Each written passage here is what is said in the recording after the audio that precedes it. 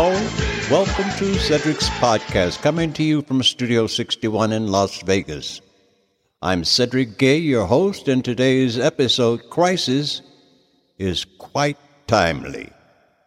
To paraphrase an age-old saying, if you don't remember your history, you are subject to repeat the errors of the past. Obviously, the grand old party seems immune to such sentiments, because the party has subordinated itself, its values, and its future to a mobster figure, and twice impeached and absolutely the worst president of the United States ever. And that opinion is shared by most Americans, I promise you.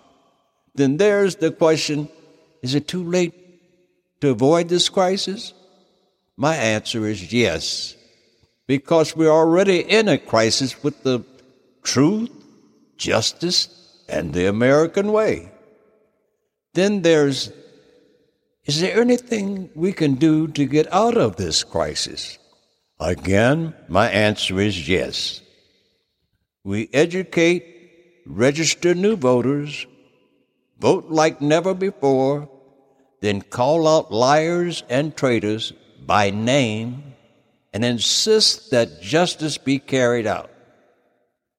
This we the people must do, or lose our republic forever. Can you feel it?